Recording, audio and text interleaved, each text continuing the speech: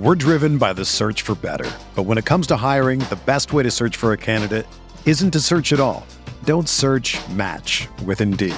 Indeed is your matching and hiring platform with over 350 million global monthly visitors, according to Indeed data, and a matching engine that helps you find quality candidates fast.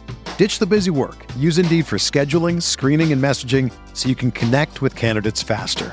Leveraging over 140 million qualifications and preferences every day, Indeed's matching engine is constantly learning from your preferences, so the more you use Indeed, the better it gets.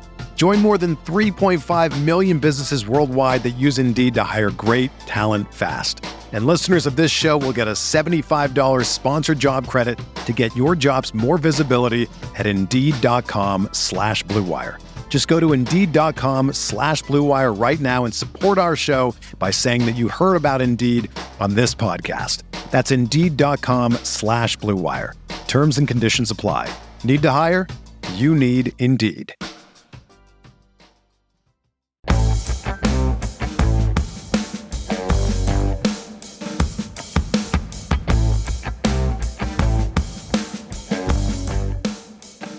Breaking down the NFL futures market. That's what we're going to talk about today on Stealing Bananas. I'm Ben Gretsch. I'm on Twitter at @YardsPerGretsch. My newsletter at bengretsch.substack.com. With me, as always, is Sean Siegel. You can find all of his fantastic work at RotoViz. Sean, you started to do some rankings, I noticed. I was planning on getting on those soon. I refuse to look at yours until I've done mine because they are just too influential on the way that I think usually. So I'm omitting looking at your rankings until I've done my own and I can not feel influenced by your genius. But today we're going to talk about a really fun topic. We're going to kind of do a little curveball, something we haven't done a whole lot, but we're going to basically talk about like the futures market essentially teams that we think could massively overperform expectations. And I think it's kind of cliche to be like, oh, look what the Bengals did last year, and teams, because we wouldn't expect that to happen every single year. At the same time, we have a pretty long history of teams doing this in the NFL. And at this time of year, there's a pretty good reason to think that there's a lot of teams that don't look like they could be competitive next year, but that someone from that group will be. So we're going to kind of talk through some of those teams, right? We are. And as you mentioned, have some tight end rankings up now for best ball. And I'm looking forward to chatting with you about all of these and drafting some teams together, because I always feel like once we have our two boards sort of mixed, that I really like those drafts. So I'm looking forward to that. But one of the things here in terms of putting that together is obviously looking at impending free agency, knowing some players will resign, some players are going to obviously depart and make some other teams stronger.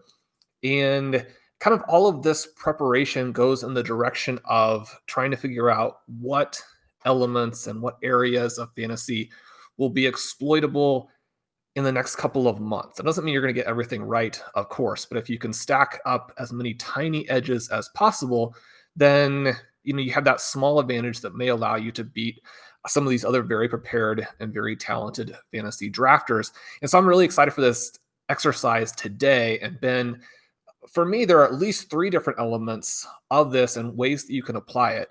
Number one of the reasons that this topic sort of came up for us is that you've been doing Omna Fantasy preparation and Omna Fantasy drafts. And so you and I have been talking behind the scenes about how in your drafts, some teams that go very late end up then having a substantial impact on how Omna Fantasy turns out, but then also make it to, conference finals or the Super Bowl. So that's a really cool element of it. Number two, obviously, you have the betting markets right now. So you want to put out a futures bet on some of these teams, then knowing who's most likely to outperform, that's very beneficial.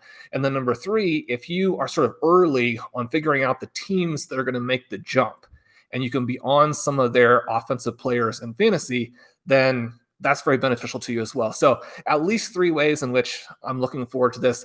Obviously, probably more than that as well. But Ben, start us out by giving us a feel for what's happened over the last several years in terms of teams kind of making this jump and outperforming. Number one, who those teams are and kind of how they did it. But then number two, so what we're going to go into here is what are some of the characteristics of teams that have really taken a step forward? Yeah, definitely. And I love that idea of, obviously it can very easily tie back into fantasy football. We're going to kind of focus more on teams, but like this episode will be a great groundwork, I think, for a lot of the drafts and the teams we want to be on and those types of things. You can get such an edge if you're early on identifying those types of teams in your drafts. But yeah, the OmniFantasy thing we've talked about a little bit on the show. It's just like you're drafting teams instead of players across a whole bunch of different sports. So one of the things, and I've done this since 2014. So one of the things that I've tried to do in this contest is try to figure out which sports I can wait later at and have a chance at actually, that pick that I take for that sport has a chance of actually succeeding, and what sports I want to stick to the favorites on. And it's become pretty clear over the several years we've done this. And part of the reason it's so relevant is I'm always drafting in the January, February range. And so like looking at odds very similar to now, and then the OmniFantasy season runs through like the next Super Bowl, but it includes all the other sports. But it's as far as the calendar timeline goes, it's basically like the 2022 odds right now that you would be looking at for all these past years of drafts. And what I've noticed over several years for the NFL and digging into is like, it's very frequent that the top teams don't do well. A lot of times the early offseason favorites are just the teams that made the run the last year. And a lot of them are in cap trouble. A lot of them have to make cuts. A lot of them have aging players. We talk about this in fantasy all the time, how short windows can be for players. And it's very true for teams. And we talk about how the chaos that occurs in seasons. Well, I would use that exact same chaos word to describe basically NFL off seasons from the end of the Super Bowl and the current odds that we're looking at until next year's Super Bowl, basically. And the results bear that out. I mean, one of the big early examples was the Seahawks. And the reason that's early is that was right after the quarterback contracts went from the old Sam Bradford and Matthew Stafford days where they could get signed for huge numbers to the rookie wage scale that had the biggest impact on quarterbacks because quarterbacks get paid the most. But when they are rookie draft picks, while they're in their rookie contract, they're basically like cost controlled, which can go a really long ways because the top quarterbacks can make 30 million or more. And people are talking 40 million for Dak Prescott and some others. And if you're talking about a quarterback on a rookie deal who's making $6 million, you're saving 25 million. And for a lot of positions, you can get a premium player for 10 million, right? Because they're not a quarterback, basically. There's not a lot of premium other non-quarterbacks that make 20. And so if you have that 25 million savings just from not paying what the quarterback is really worth, you have the potential to add maybe 2 other premium players or a lot of depth, right? 4 other key contributors around them. And we've seen this happen time and again. The best example from, again, the early days is the Seahawks, where they had not only Russell Wilson on a rookie contract, but they had a bunch of their defenders, Richard Sherman, Earl Thomas, Bobby Wagner, KJ Wright. A bunch of these guys had been drafted just in the years leading up to their Super Bowl run in 2013. They were able to then go out and add like Michael Bennett as a free agent defensive end, Cliff Averill, several other key pieces. You don't even have to hit as many because you have so much flexibility. Since we've started doing OmniFantasy, though, just to go back through some results, I pulled some stuff from where these teams that made Super Bowl appearances just in this window since 2015, which is 7 years, where they were drafted in February OmniFantasy drafts. And I also pulled their futures odds from Pro Football Reference, which lists them. Those are going to be closer to week 1. And so there's some gaps like the Bucs in 2020, where in the early offseason, they were very low in futures odds, which the reason I'm using these OmniFantasy drafts is they tail very closely to futures odds. They're going to be drafted, and the teams are going to be drafted pretty close to their actual futures odds. And so like the Bucs in 2020, they were the 20th drafted NFL team in this OmniFantasy draft. They were somewhere around 20th in futures odds. By the start of the season, they were at 10-1, which made them about the 3rd favorite for the 2020 season because they had Tom Brady by that point. The offseason had gone on. But for most of the others, there's not huge changes. I'm going to kind of give both numbers. In 2015, we had the Panthers. That was the Cam Newton MVP year. They make a Super Bowl appearance. They had the 11th best odds in February. By week 1, they were at 60-1, actually. I think they had maybe moved backward. That was Newton's 5th-year option year. So he's still on his rookie contract. He had about a $13 million cap hit. The next year, he was up over $20 million. he wasn't down in this like $6 million cap hit range. He had gotten a raise for his 5th-year option, but he was still underpaid relative to him playing at an MVP level. And that's, again, the huge key here is like, can you get surplus value at quarterback? I think is the easy way to put it. And they definitely got surplus value. The Falcons the next year don't really fit this rookie contract thing. They're an interesting case study, though. They were the 18th drafted team in February, or had about the 18th best odds in February. And they were 80-1 by week 1. They make a Super Bowl appearance. 2017, we get the Eagles winning the Super Bowl. Wentz on a rookie deal, 22nd best futures odds in February. They were 40-1 by week 1. Wentz doesn't even play in the playoffs, which is a great example of how that rookie deal gave them enough flexibility to build a really strong team around him. And Nick Foles is the one who ends up taking them to a Super Bowl. 2018, we have the Rams. They were the 9th best futures odds in February range. They were 10-1 by week 1. They had a really great 2017 in McVay's first year. And then 2018, they go all the way to the Super Bowl. But again, Goff on a rookie deal, right? The Rams have been able to build around with, adding players, and they continue to kind of do that into their 2021 run. Obviously, they had a larger QB contract here, but they were able to kind of push some money to the future and really go for it. 2019, you had the 49ers, 40-1 by week 1. They were the 16th highest drafted team in Omni Fantasy range. Interesting thing about them, they had acquired Jimmy Garoppolo. They had a bunch of rollover cap because you can roll over some of your unused salary. And they had structured Garoppolo's extension such that he had a $37 million cap hit in year 1, $20 million year 2, and then it was $26 million or more every other year he was with the Niners. So this was the year that his cap hit was $6 million lower than every other year. They kind of pushed it so that they had some rollover cap, and they managed to get Garoppolo's number down enough that they had a ton of cap space that year. Also, they played against the Chiefs that year, who had Mahomes still on a rookie deal, very low cap number. They were heavily favored. They weren't like a long shot, but they were another team with a cheap cap hit quarterback. 2020, you had the Bucs I mentioned. Early offseason, long shots, 20th best odds. By the late offseason, by the time they'd added Brady and got some other like discount free agent additions, they were 10-1 odds. And also you had the Chiefs back in the Super Bowl. Again, he's on a very small cap hit. He had already signed the extension, but they've pushed these cap numbers into the future. And then 2021 is when we get the Bengals, 150-1, according to Pro Football Reference, right around week 1, which was one of the longest odds of any team. And way back in February, they were 27th out of 32 teams in that Omni Fantasy draft. So breaking all that down a little more easier to understand, in the last 6 years, 5 of them, there's been a team in the Super Bowl that this time of year, around February, in these Omni Fantasy drafts, they were drafted either as the 16th NFL team or later, meaning essentially they had back half of the league futures odds at this point. In 5 of the last 6 years, one of those types of teams has made the Super Bowl. So it's not just the Bengals this year. It's been several teams. And the 2 glaring factors to me are the rookie contracts or just a significant QB upgrade with some sort of, cap wiggle room as well. So you had the Garoppolo situation with the 49ers. That was a significant upgrade for them. You had Brady signing with the Bucs. In 2016, the Falcons are an interesting one with Matt Ryan. He just had an MVP season. They get that surplus value, even though he was on a pretty big contract.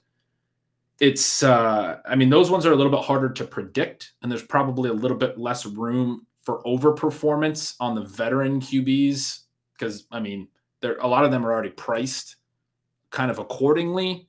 Looking at current odds, like, I don't know, first thing that popped out of my head is like Tennessee looks pretty good. Like they have Tannehill. Tannehill could play to a higher level, but they're not in the back half of the odds right now. They're 22-1. They're they're like the 8th highest team or 9th highest team right now. The big overperformances we see, the out of nowhere ones, tend to be these rookie contract teams that are able over the course of an offseason to add a lot of talent because they have the cap space. And then obviously they have to get better QB play. You have to have, that step forward. It's a really interesting offseason for this because last year with the Bengals, we had at least seen Joe Burrow play pretty well in 2020. The rookie class last year in 2021, not that impressive, right? Trevor Lawrence, Justin Fields, some of these guys did not play up to our hopes, our expectations. And so it's not easy to necessarily pinpoint it and be like, well, this looks like the Bengals last year. And yet I would still add The Bengals at this time last year, they were 27th of 32 teams in futures odds. So as much as people have pointed out to us that, yeah, we were all very favorable in the fantasy industry about the Bengals and we wanted to believe their offense could be good, they were not expected to be this good. They weren't. And I don't know if the fantasy industry can take that much credit because Joe Burrow was falling, very deep into drafts. Jamar Chase was falling deeper than probably makes sense. T. Higgins, who actually did struggle for a chunk of the year, was undervalued, at least by where I had him, which I had him overvalued. So the drafters were more right on where he should be there. But you look back to that time period, even right before the season starts, and there are concerns that Joe Burrow is really struggling in practice on his knee and that Jamar Chase is dropping passes and not standing out at Bengals camp. And so a couple of the very key things that went on to allow the Bengals to make this run were more up in the air. And so one of the reasons why this exercise appeals to me is that I think it really fits with an optimistic mentality where, you can project forward and see some big jumps. And I like to believe that teams can make these moves. And, it's kind of the joke around the family that, even when I'm presented with some evidence to the contrary, I'm still a believer on some of these things, until we get down right to the very end. And so I like this. And Ben, you and I put together a list of 5 teams that we think could make the jump next year. They fit some of these criteria that you've just articulated. Maybe the one problem is what you just mentioned, which is that the quarterback play that we've already seen, not really Joe Burrow-esque, right? So we're going to go through these 5 teams, and Ben, we're going to get to that right after the break. Hey, this is Dave Cabin from the RotoViz flagship podcast. I wanted to let you know that the podcast you are listening to right now is sponsored by BetterHelp. And I can speak from personal experience and tell you that if you or someone you love is struggling with depression, they're dealing with anxiety, talking to somebody about it can make a huge difference. And that's what BetterHelp does. Within 48 hours of signing on with BetterHelp, they'll match you with a professional therapist. These therapists have a broad range of expertise that might not be available where you live. This is a worldwide service that's easy to use, allows you to get matched with a therapist that you can communicate with. You can send messages, get thoughtful responses. You can even schedule weekly video or phone sessions. You can talk through anything that you need. And BetterHelp is committed to facilitating therapeutic matches that can give you all of the benefits of traditional offline therapy. They want you to start living a happier life today. And I believe that talk therapy is one of the ways that you can do that. Visit their website, www.betterhelp.com/reviews, to hear and read some of their testimonials. Again, you're going to want to visit BetterHelp, Better H-E-L-P, and join the over 2 million people who have taken charge of their mental health with the help of an experienced professional. And we have a special offer for RotoViz listeners. Get 10% off your first month at betterhelp.com/RotoViz. Can't recommend how important and how helpful talk therapy can be, so please check it out. We're driven by the search for better. But when it comes to hiring, the best way to search for a candidate isn't to search at all. Don't search, match with Indeed. Indeed is your matching and hiring platform with over 350 million global monthly visitors, according to Indeed data, and a matching engine that helps you find quality candidates fast. Ditch the busy work. Use Indeed for scheduling, screening, and messaging so you can connect with candidates faster. Leveraging over 140 million qualifications and preferences every day, Indeed's matching engine is constantly learning from your preferences, so the more you use Indeed, the better it gets. Join more than 3.5 million businesses worldwide that use Indeed to hire great talent fast. And listeners of this show will get a $75 sponsored job credit to get your jobs more visibility at Indeed.com/Blue Wire. Just go to Indeed.com/Blue Wire right now and support our show by saying that you heard about Indeed on this podcast. That's Indeed.com/Blue Wire. Terms and conditions apply. Need to hire? You need Indeed. Mother's Day is around the corner. Find the perfect gift for the mom in your life with a stunning piece of jewelry from Blue Nile. From timeless pearls to dazzling gemstones, Blue Nile has something she'll adore. Need it fast? Most items can ship overnight. Plus, enjoy guaranteed free shipping and returns. Don't miss our special Mother's Day deals. Save big on the season's most beautiful trends. For a limited time, get up to 50% off by going to BlueNile.com. That's BlueNile.com. All right, so we are looking for teams that can make a big jump in quarterback play, as you mentioned, that have the money to make some adjustments or improvements to other areas of the team. And one of the things that money obviously does is allows you to fill in the holes on the offensive line, to address some of these positions that maybe aren't as sexy. And one of the things that we look at as fantasy participants is we're kind of looking for these teams to make the splashy move in the draft or in free agency to address what really, I think, in the contemporary NFL is the most important thing, and that's to have this elite passing attack. So we're looking for them to add a receiver and be able to take the next step like the Bengals did. That's not always a possibility for a lot of teams. If you don't have cap space, if you don't have picks, then you've got to address these other areas of weakness. You might have to stand pat with your offense. Then in terms of looking at the teams on our list here, I think that they're going to be able to make some additions. They won't always be the ones that we want, and we'll be able to sort of go back through this after the draft, once free agency and the draft are done, and see if we think any of these teams have taken a step forward. But we've got a list here of teams that have cap space. They have picks, although a couple of teams I wish they had a little bit more. They have young quarterbacks. In many cases, they have young coaches. And so I'll be interested to get your thoughts on the coaching staffs and how much of an impact that will make. But let's start with one that I know is your personal favorite now that Matt Nagy has gone. We have the Chicago Bears. They have $27 million in cap space. That's the 11th most. They have the 39th pick. They don't have a first rounder because they did give that up in order to go out and get Justin Fields. But they have Fields, they have Montgomery, they've got Cole Kmet, which I know most people are not as excited about him as I am, but I like the fact that they've got a young, potentially rising receiver at that position. They don't have to go out and fill that, like a lot of teams really do need to address the tight end in order to have a viable and electric passing attack.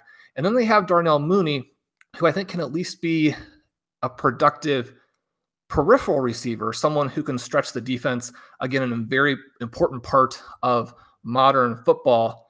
But when I'm looking at this, what I think that their needs are really to add both a free agent wide receiver and an impact rookie receiver, definitely one of the two. As I'm looking at this, my question here is, will Justin Fields take the step forward? I'm not as worried about him, frankly, as some of the other quarterbacks from teams on our list. And, obviously, will they address those positions? Do you have any names that you like there? And then what does it mean that they hired a defensive mind to take over this team? Is that a red flag, or will he delegate the responsibilities on offense to people who can get the job done? Yeah, the Bears are a tricky one because they don't have as much cap space as some of the other teams. I mean, the top 5 teams in available cap space right now are teams that have quarterbacks on rookie deals. It includes like the Chargers and Bengals, who we're not going to mention here, but I still think you can get good prices on both of those teams who have already sort of made their jump, but still have the room to get better. The Bears are quite a bit behind them in terms of available cap space. They have some dead money related to some of the bad deals they've made, the Jimmy Graham type deals and stuff.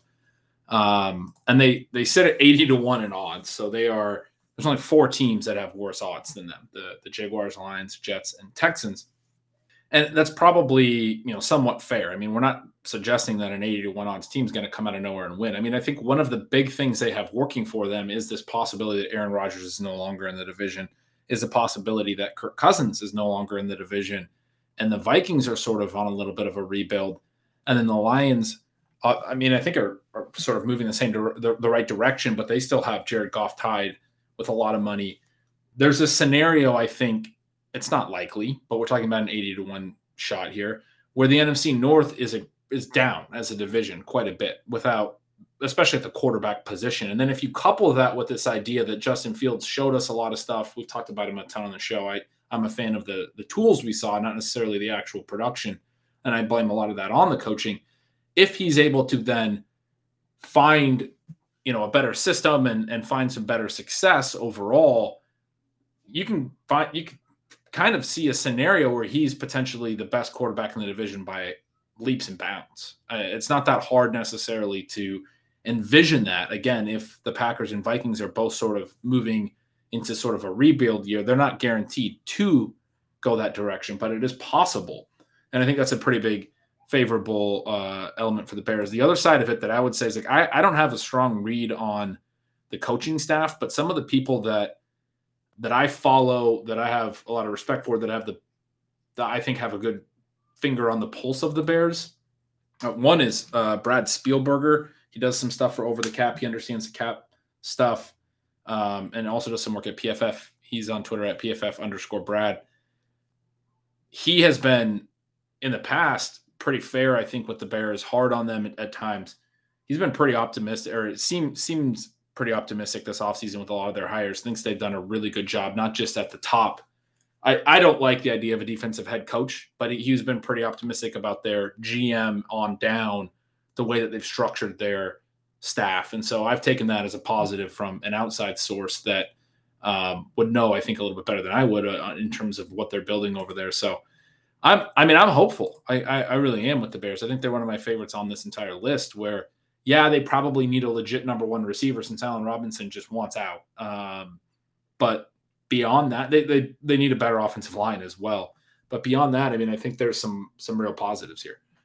I do as well. And I think that the thing you mentioned there about the level of competition is absolutely huge. As I'm looking for teams to make the jump, you can't just shoehorn it in. One of the reasons why they are a team that could move is that the NFC North looks to be very bad. The NFC South also looks to be basically in collapse mode this offseason, and yet that doesn't necessarily mean that there's going to be a team that comes out of there, because they're all in a similar boat. If you look to the AFC side, obviously you're going to want a team from the AFC South if you have the option, because those teams, with the young star quarterbacks in the Bills, the Chiefs, the Bengals, arguably have some of these other teams blocked, and yet we can still see those teams come out of it. And so we'll look to some of those guys, but I think the fact that Chicago is in the NFC North and that they have Justin Fields, and you mentioned having some confidence in the coaching staff, even though they are defensive minds, they've talked already about what they're going to do offensively,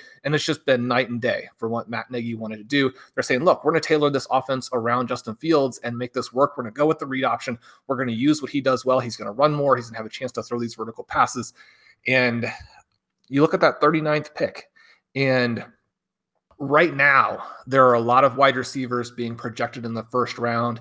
I think it's going to be hard for all of them to go there, meaning that somebody who's a borderline first-round talent at the receiver position should fall to that pick. Now, you've got all of these different positions to address. It doesn't mean that the Bears will use that pick at wide receiver, but I think they're going to have a chance there.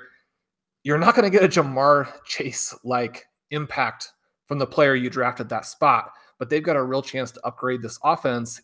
People are saying, like, Drake London could be a second rounder. He feels like a really good pairing with Mooney. You talked about Mooney being more of a downfield and outside guy. London's a bigger body guy, right?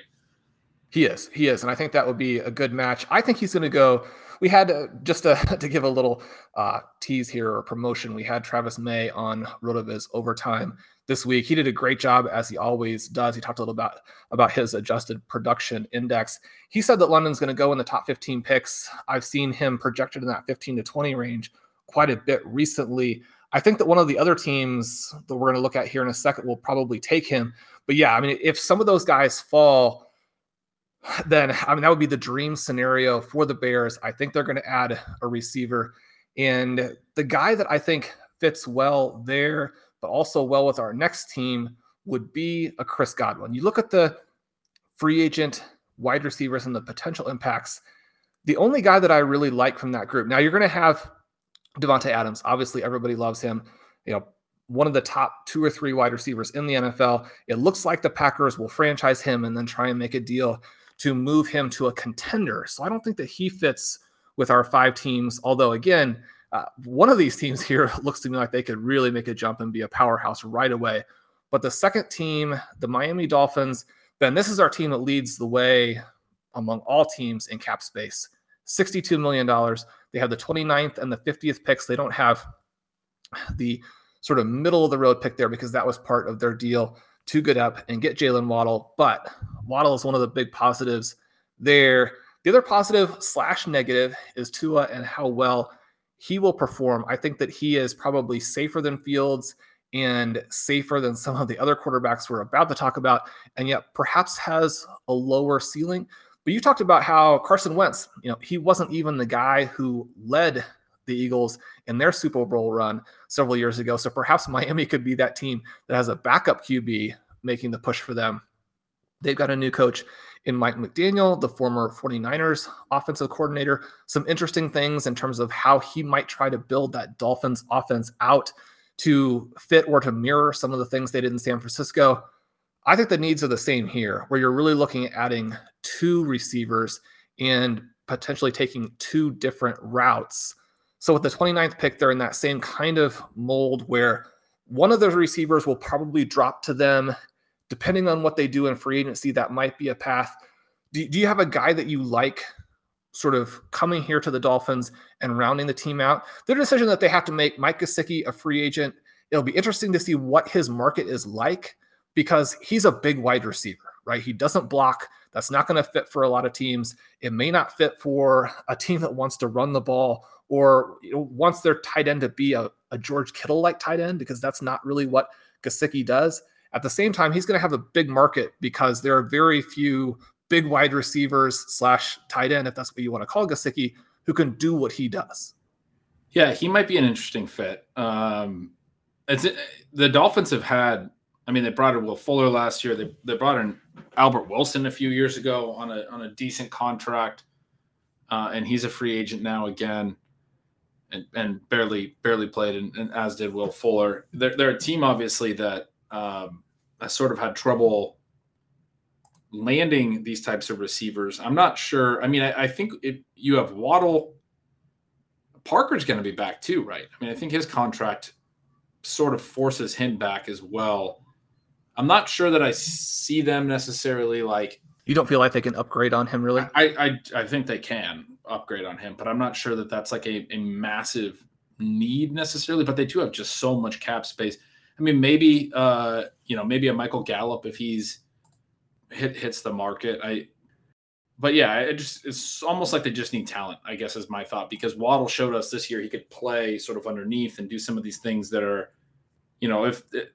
we don't think there's a lot of guys that can do what Deebo Samuel does, but Mike McDaniel is coming over from the 49ers, and if he's going to try to do some of that to a degree, Waddle makes a lot of sense for that with his speed and his ability. But also that Waddle could succeed downfield as well, probably. And so he's almost like this receiver right now to me that feels like he could fit with anyone. I don't even really know. And you mentioned this idea of potentially retaining Mike Gesicki, and if they do, that's a pretty good tandem in a way that, like, I don't really know what they need to fit in with that. Maybe a deep threat, but that's, again, goes back to Will Fuller as maybe the best, like, pure deep threat on the market. He's probably not coming back there. But yeah, no, I think they're a really interesting team. And McDaniel is the kind of, you mentioned the Tua thing. The other example I would give is you related it to the Eagles and the Wentz thing. I would also call out the Rams thing where Jared Goff wasn't actually that good, but because of a good system, because of a lot of good talent around him, they went all the way to the Super Bowl. They had a very good year. Their offense was fantastic. That's basically what the Dolphins are trying to do last year, was succeed despite Tua's limitations. Maybe McDaniel's the guy that unlocks that, essentially. And Tua doesn't have to be that much better, but the offense is better because of the system, because he's able to be a better offensive coach than what they had last year. That would be sort of my optimistic view on it. Yeah, and I think that one of the reasons that it's exciting to think about them adding one more big weapon is, number one, we saw right away what that did for Joe Burrow and the Bengals. And then number two, Tua can be successful, I think, if he has enough talent around him that it's more decision-making and processing and accuracy than it is needing to be this fantastic arm talent. And so if they're able to surround him with weapons, I think that he'll be able to move the ball and make the Dolphins offense what they need to match what should be a very good defense. And one of the things that you can do when you have this a massive amount of cap space and you're already a very solid team is they could come out and be, all the way through their roster, one of the toughest teams in the NFL next year. Yeah, and that's a huge part of it. Their defense can be very good. Their offensive line can be very good. You can do a lot of these other things. But as you're saying that, Calvin Ridley is the name that pops in my mind. I mean, are the Falcons going to move him? There's been some talk that he might be a target for the Patriots. Probably just speculation because Belichick loves the Alabama guys. But Miami has the cap space to trade for and, in a potential basically trade and sign to a long-term deal type situation and give Ridley, as you described, that seems to be a perfect fit. He does such a good job at getting open, essentially, that Tua would then not have as much pressure on him, and it takes some pressure off Waddle. I mean, that feels like a really nice fit. It would be. And the number one thing that I hope with Ridley is that he plays and that he's happy and that the situations that he's dealing with, whatever they are, get resolved, because we all know how tough it can be if one of the main things in your life is not there for you because you've got some other things going on. So basically, I wish him the best, and that does seem like a really cool fit. Our third team here, they actually made the playoffs last year, but they still feel like a little bit of a long shot. As I was going through the different steps here, putting this together, it struck me just how much of a juggernaut they could actually be next year. The Philadelphia Eagles have $20 million in cap space. They don't have a lot that they need to spend on to retain. They've got the young QB and Jalen Hurts, who wasn't a fantastic passer this past year, but was able to move the ball in many cases and make them a solid team despite that. They have Devontae Smith, who I think people are going to be stunned at just how good he is once they pass a little bit more. They have Dallas Goedert, who is probably one of the best receiving tight ends in the NFL. So they've got that very good foundation. And we're looking at these teams that are going to make the jump. We want some pieces in place that allow them to build off of that and already have, these guys who can carry them to where they need to go if they have the other pieces. And then they have the 15th, 16th, 19th, and 51st picks. I think that despite the fact they've drafted so many early round receivers recently, what they really need is one more impact young receiver. They've got the coach going into the second year. And so that's an interesting development where, you've got some continuity. Some of these teams where it's the coach's first year, you're thinking, okay, well, do we need to really wait a year to make the case for them to take the next step? I don't think that the Dallas Cowboys are quite as much of a hurdle as maybe some people around the fantasy community think. I think we could be looking at the Philadelphia Eagles as a mega team, 10 months from now. And so is this the team that you were thinking would be landing Drake London in that 15, 16, 19 range? I mean, 3 picks there between 15 and 20 is nice. And one of the things about this, and you see this also in terms of fantasy, if you have a bunch of picks in a range, is that there's a little bit less pressure to waste value to move up to get your guy. You have a chance to address different positions if you have multiple holes. So they're going to be sitting there feeling very good if they have multiple things to address and a number of different guys on their board. If we're in a situation where, there are a lot of mocks still that have Treylon Burks falling into this range. Definitely Garrett Wilson is someone who is very intriguing. I mean, they could have multiple potential top 10 wide receivers fall to them if, as I expected in a couple of mocks that came out in the last sort of 48 hours now from some big names, are starting to push the quarterbacks up. We're starting to see those quarterbacks move into that range where not only are they not falling, but people are suggesting, okay, teams may be trading up to get them. That moves those guys down. The Eagles could be looking at some really good players in this range and not having to be concerned. One of the things that you hate is when a team has all of this potential value and then they just destroy it by using it to move up and taking one guy as opposed to, addressing all of the holes that they have. Not that they would use all 3 picks, but they're not going to need to waste value, I don't think, because they can get multiple guys here. They just don't have to worry about it. I love it. And this is another team we didn't mention, Miami, but both of the Eagles and Miami are at 40-1 odds right now, outside of the top half as we're kind of defining it of current odds. And so even though they made the playoffs this past year, like you said, they're coming in as, I think, a really nice price in the futures market as well, because you're right. I mean, with some cap space and with all those picks, assuming that they don't get wonky and try to replace Hurts or anything, if they're willing to just go another year with him and let him continue to develop, because I think we both agree they can win with him, it's going to be a good team. Here's a more controversial one for you. The New York Jets, right? They have $44 million in cap. That's the fifth most. They have the 4th, 10th, 35th, and 38th picks. So they're going to be able to make some moves to address this team. They have Elijah Moore, who looks like a young star, but they do need a lot, right? They need Zach Wilson to be basically someone else entirely. They need an impact young wide receiver. It would be surprising to me if they try and make another free agent move, since Corey Davis is there. And if you need any kind of veteran element to your wide receiver group, I think that he does that for you. If you're talking about making the jump this year, it would be great to see them get a free agent tight end and not have to wait on a guy to develop. You've got players like Schultz, Everett, and Njoku who might be interesting within the context of some of the other things they've got here. They have Robert Saleh. So again, a second-year coach, so you're going to have the continuity there.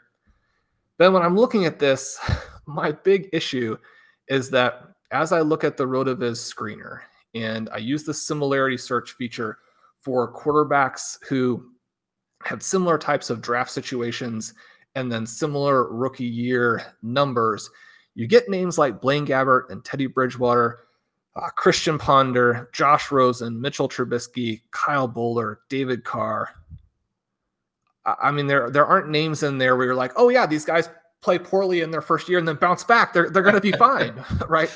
I mean, that's not what we're dealing with. That's not the comp list we're looking for at all. And the fantasy community knows it, but it's interesting. We've talked about this a little bit on the air and then also off the air. You put together this list of 5 here. You did not include the Jaguars, who I think people are more optimistic about Trevor Lawrence turning it around, but don't have, and they have a ton of cap space, but probably don't have maybe as many pieces sort of in place already necessarily. I mean, they don't have an Elijah Moore, as much as it pains me to say that, as it relates to Laviska Shenault not being that guy. They have even more cap space than the Jets. They have a new coach in Doug Peterson who could be good. What is it about the Jets situation that makes you a little bit more optimistic than the Jaguars, who, by the way, the Jets are 150-1 right now, tied with the Lions and the Texans for the longest odds in football. The Jaguars are at 100-1, just right one spot ahead of them, the 4th lowest odds. So we're talking about 2 of the longest shots in all of football. But what is it about the Jet situation that for you propels them over the Jaguars in terms of being this potential team? I think for me, it's the fact that I don't know that the gap between Lawrence and Wilson is quite as large as it's probably perceived to be. And then exactly what you said. I think the Jets have more of a foundation in place, since if they were to add, again, a free agent tight end and would then add an impact receiver, and they're in a spot here with all of these picks where I think they're very well set up to do that. And then you have Elijah Moore and then one of these rookies, and you're looking at this potential big jump from the offense. And then you have the continuity with the head coach, and what I really feel like will be a big jump from the Jets defense. And then you have this sort of overall team to where I think that they could be, I mean, you're talking about a team that's going to have to go against the Bills and then the Patriots, who, even if Mac Jones doesn't take the next step, is going to be a very, very solid team. We already mentioned the Dolphins as a potential sleeper team. So the AFC East isn't going to be a great situation in terms of getting to 9, 10, 11 wins. But if you talked about 7 or 8 wins and a team that really took a big jump and was competitive with those teams consistently, as opposed to being very surprising, when they stay in the game, then I think the Jets are well positioned to do that. The Jaguars feel like they need to overturn almost every player on their roster. Now, that's a little bit unfair. Obviously, they've got some guys, and a better coaching situation should help those players take the next step.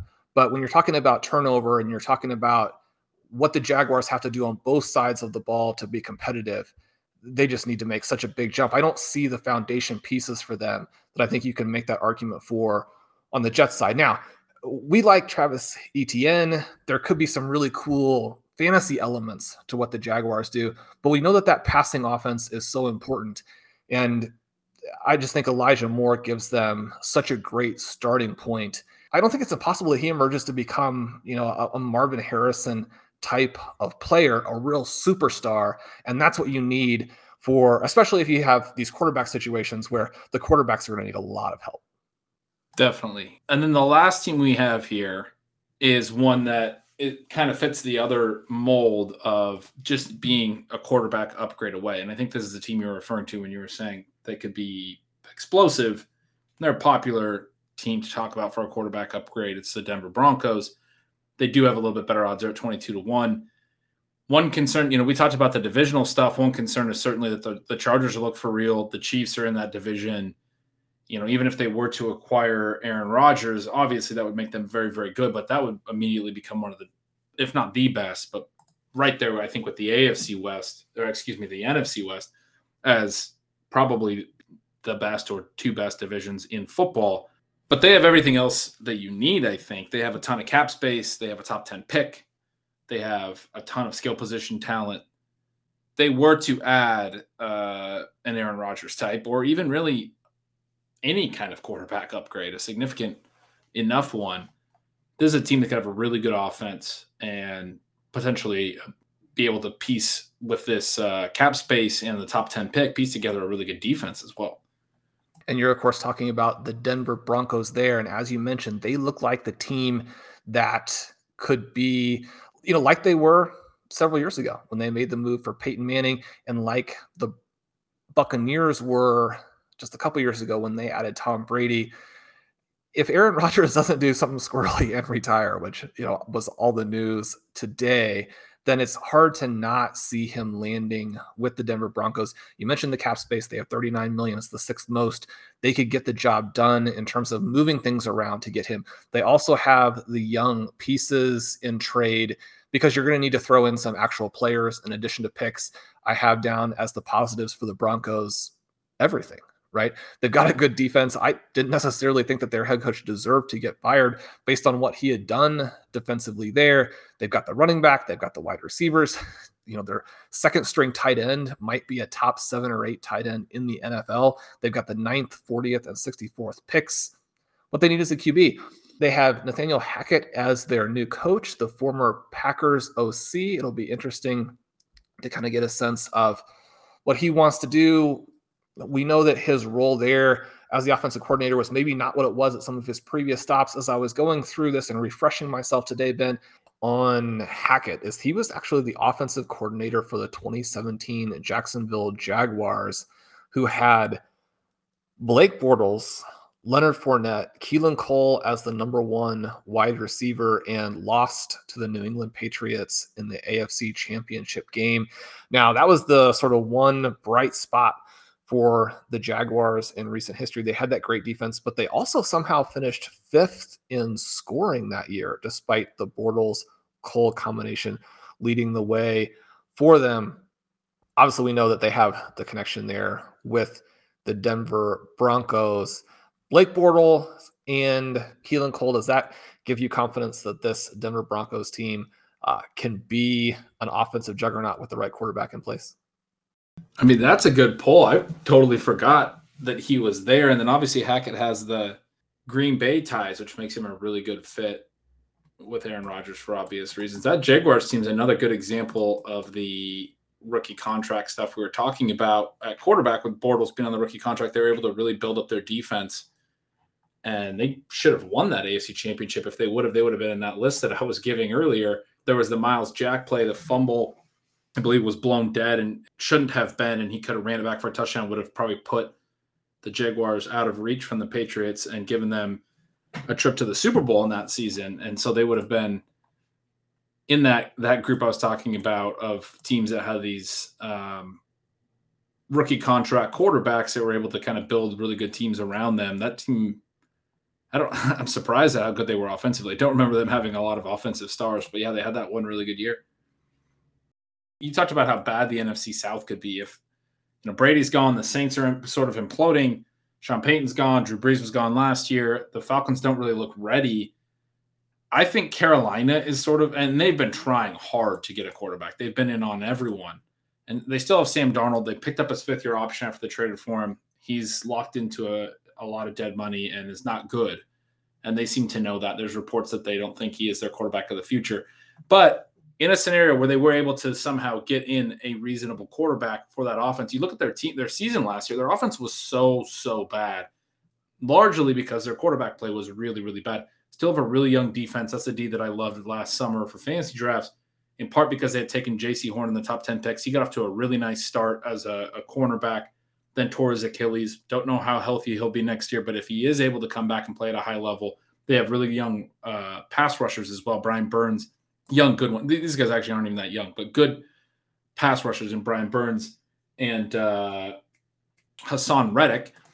Some other key talent that they've taken on their defense with some top picks, the D tackle, Derek Brown, some other key players. So maybe their defense is able to play at a little bit of a higher level. They got DJ Moore, who we all know is the best receiver in the NFL. They're another team I want to throw out.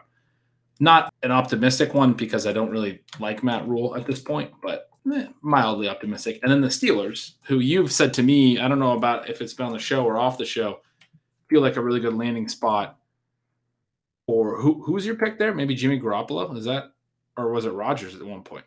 Well, they're being connected to all of the main guys. And Ben, what are your thoughts here on losing your QB there in Seattle? It sounds like that is a dot that a lot of people are connecting between those two cities. The Steelers, $29 million in cap space. We know that they have Najee Harris. They've got Pat Freiermuth. They have Deontay Johnson. They have Chase Claypool. It'll be interesting to see how many of those guys are able to take the next step. If Chase Claypool, really is sort of that short window fluke, or if Roethlisberger was holding him down, there's a chance that they would be able to re-sign Juju Smith-Schuster. I'm back excited that supposedly the Chiefs are going to be pursuing him again, but we know that the Steelers have a lot of talent. And as you were saying to me earlier, it seems like their odds should be better. Yeah, they're at 50-1 right now, along with the Panthers. And I think a lot of that's like, they're without Ben Roethlisberger, they don't have a quarterback. But the way that to look at this in my mind, fits what we've talked about with a lot of other teams where in the past, where they're basically a quarterback away. And I don't actually think it would be hard for them to have an upgraded quarterback relative to the way Ben Roethlisberger played last year. I think that would actually be relatively easy.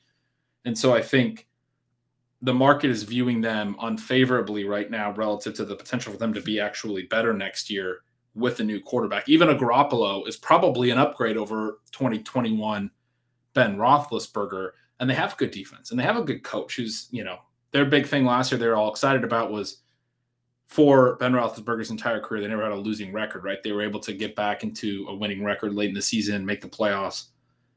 I mean, that speaks really well of Mike Tomlin, of the fact that he's able to continually coach good, strong defenses. If they're able to get a reasonable quarterback upgrade like a Jimmy Garoppolo, you got to address the offensive line to a degree. But you still have Deontay Johnson there. You still have Claypool, like you said. You have Pat Freiermuth as a really nice young tight end.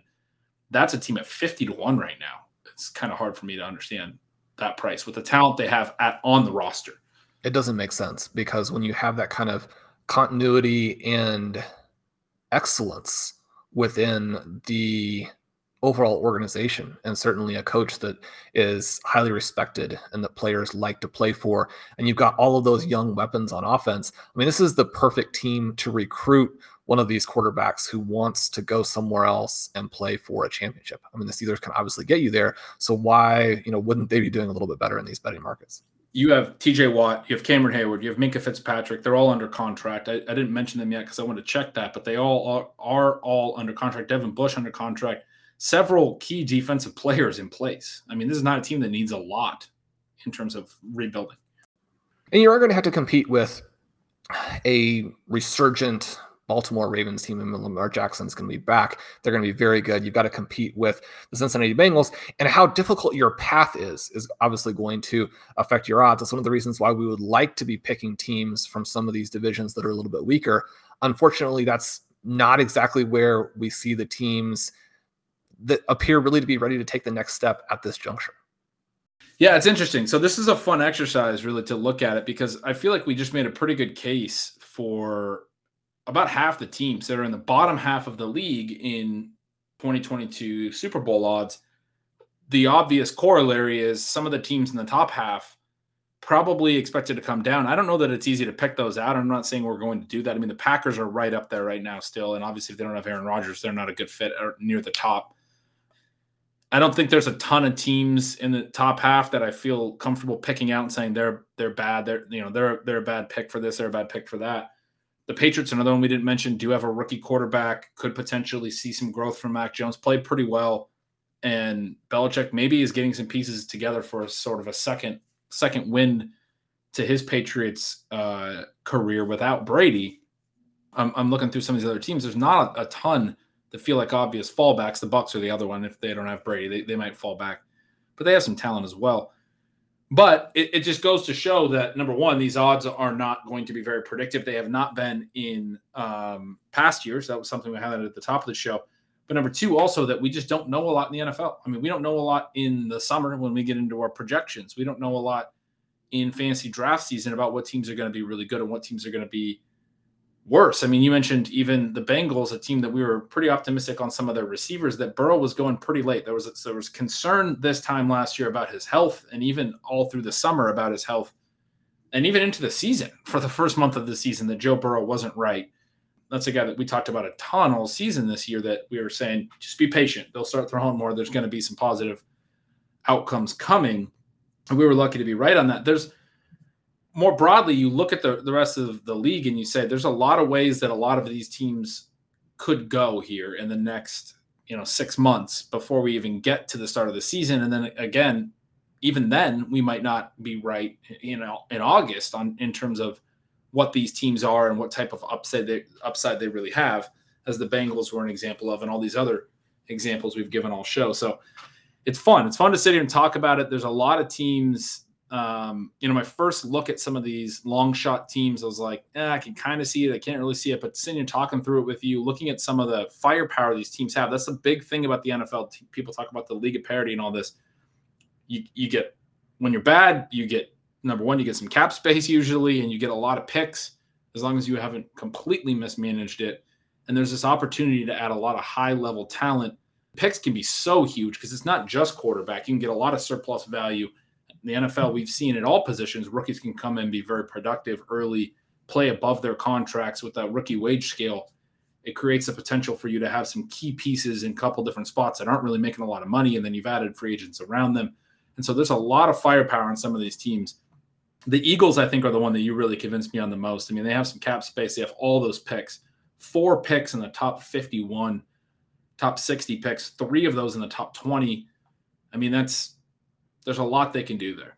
There is, and it has been a fun exercise. The thing that I was sort of connected to as we've been discussing is that one of the main themes on Stealing Bananas is this idea of trying to benefit in your fantasy drafts from uncertainty, to be willing to take the risk on wide range of outcomes players, to have a humility-based approach to drafting, knowing that you don't know the future, knowing that you're going to be wrong a lot of the time, but trying to take that and use it to your advantage. You can also take that from the team perspective. And we know that some of these full organizations that have a wide range of outcomes, teams that haven't been good yet, but as you just put it, have a ton of ammunition, some of those teams will execute and will get a lot better and will be the next wave of teams that make the Super Bowl. I don't think that it's impossible that we embark kind of on a time period here where the top QBs are so good that they keep a little bit more consistency, that they put a little bit of a lid on some of these teams coming up and competing for championships, AFC, NFC side, and then making the Super Bowl. But again, that can be an overconfident kind of take, that those guys are going to stay healthy, that their teams around them are going to be good, and that we won't have this next wave of team come through. So I'm excited to watch that. It'll be fun to obviously track the combine coming up here just around the corner, free agency, the NFL draft, and then see where we are in a couple of months if we think that these same teams are going to be the ones that make the push. Yeah. And I mean, one more thing I want to say is obviously we've talked about a lot of teams here.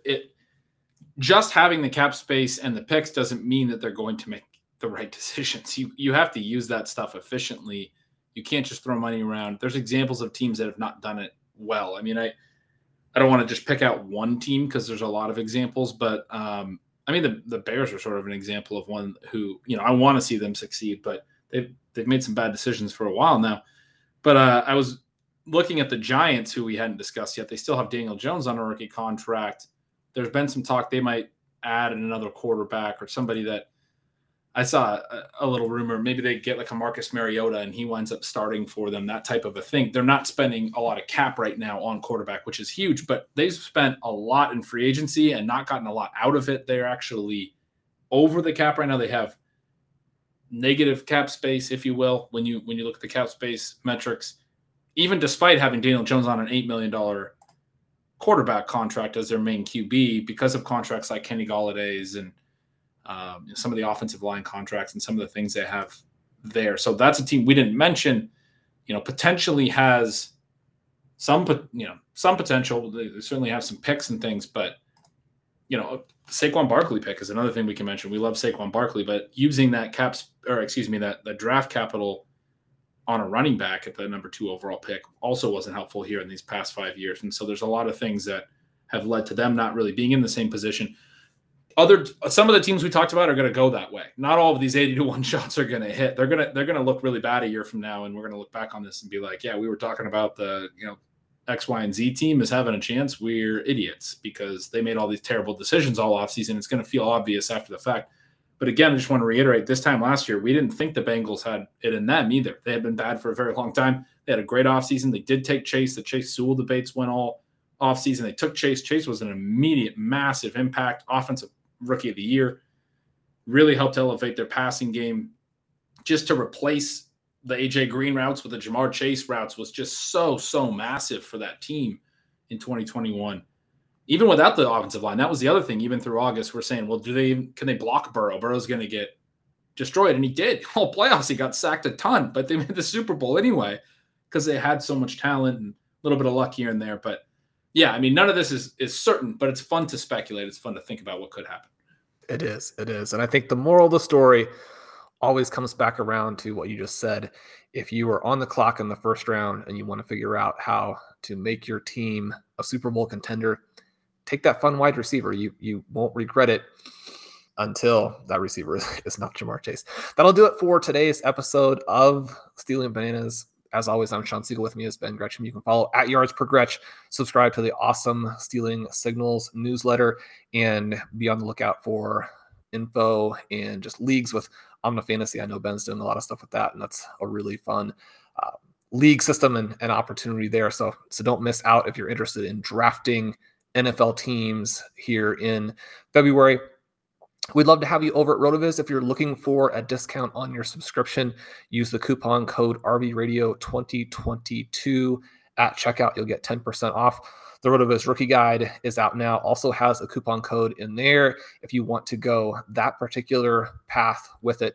Leave us a rating and review on your favorite podcast app. We appreciate everything you guys have done for us with those reviews. They've been absolutely fantastic. Subscribe to the feed. You'll get our episodes as soon as they do come out, and you'll be able to follow along with the tempo that we have here over these off-season months. We're looking forward to the episodes that we can do around the combine, the draft, free agency, and all of the different fantasy drafts that we're involved in, dynasty, best ball, and more over that time period. Have a great couple of days, and we will talk to you guys again soon.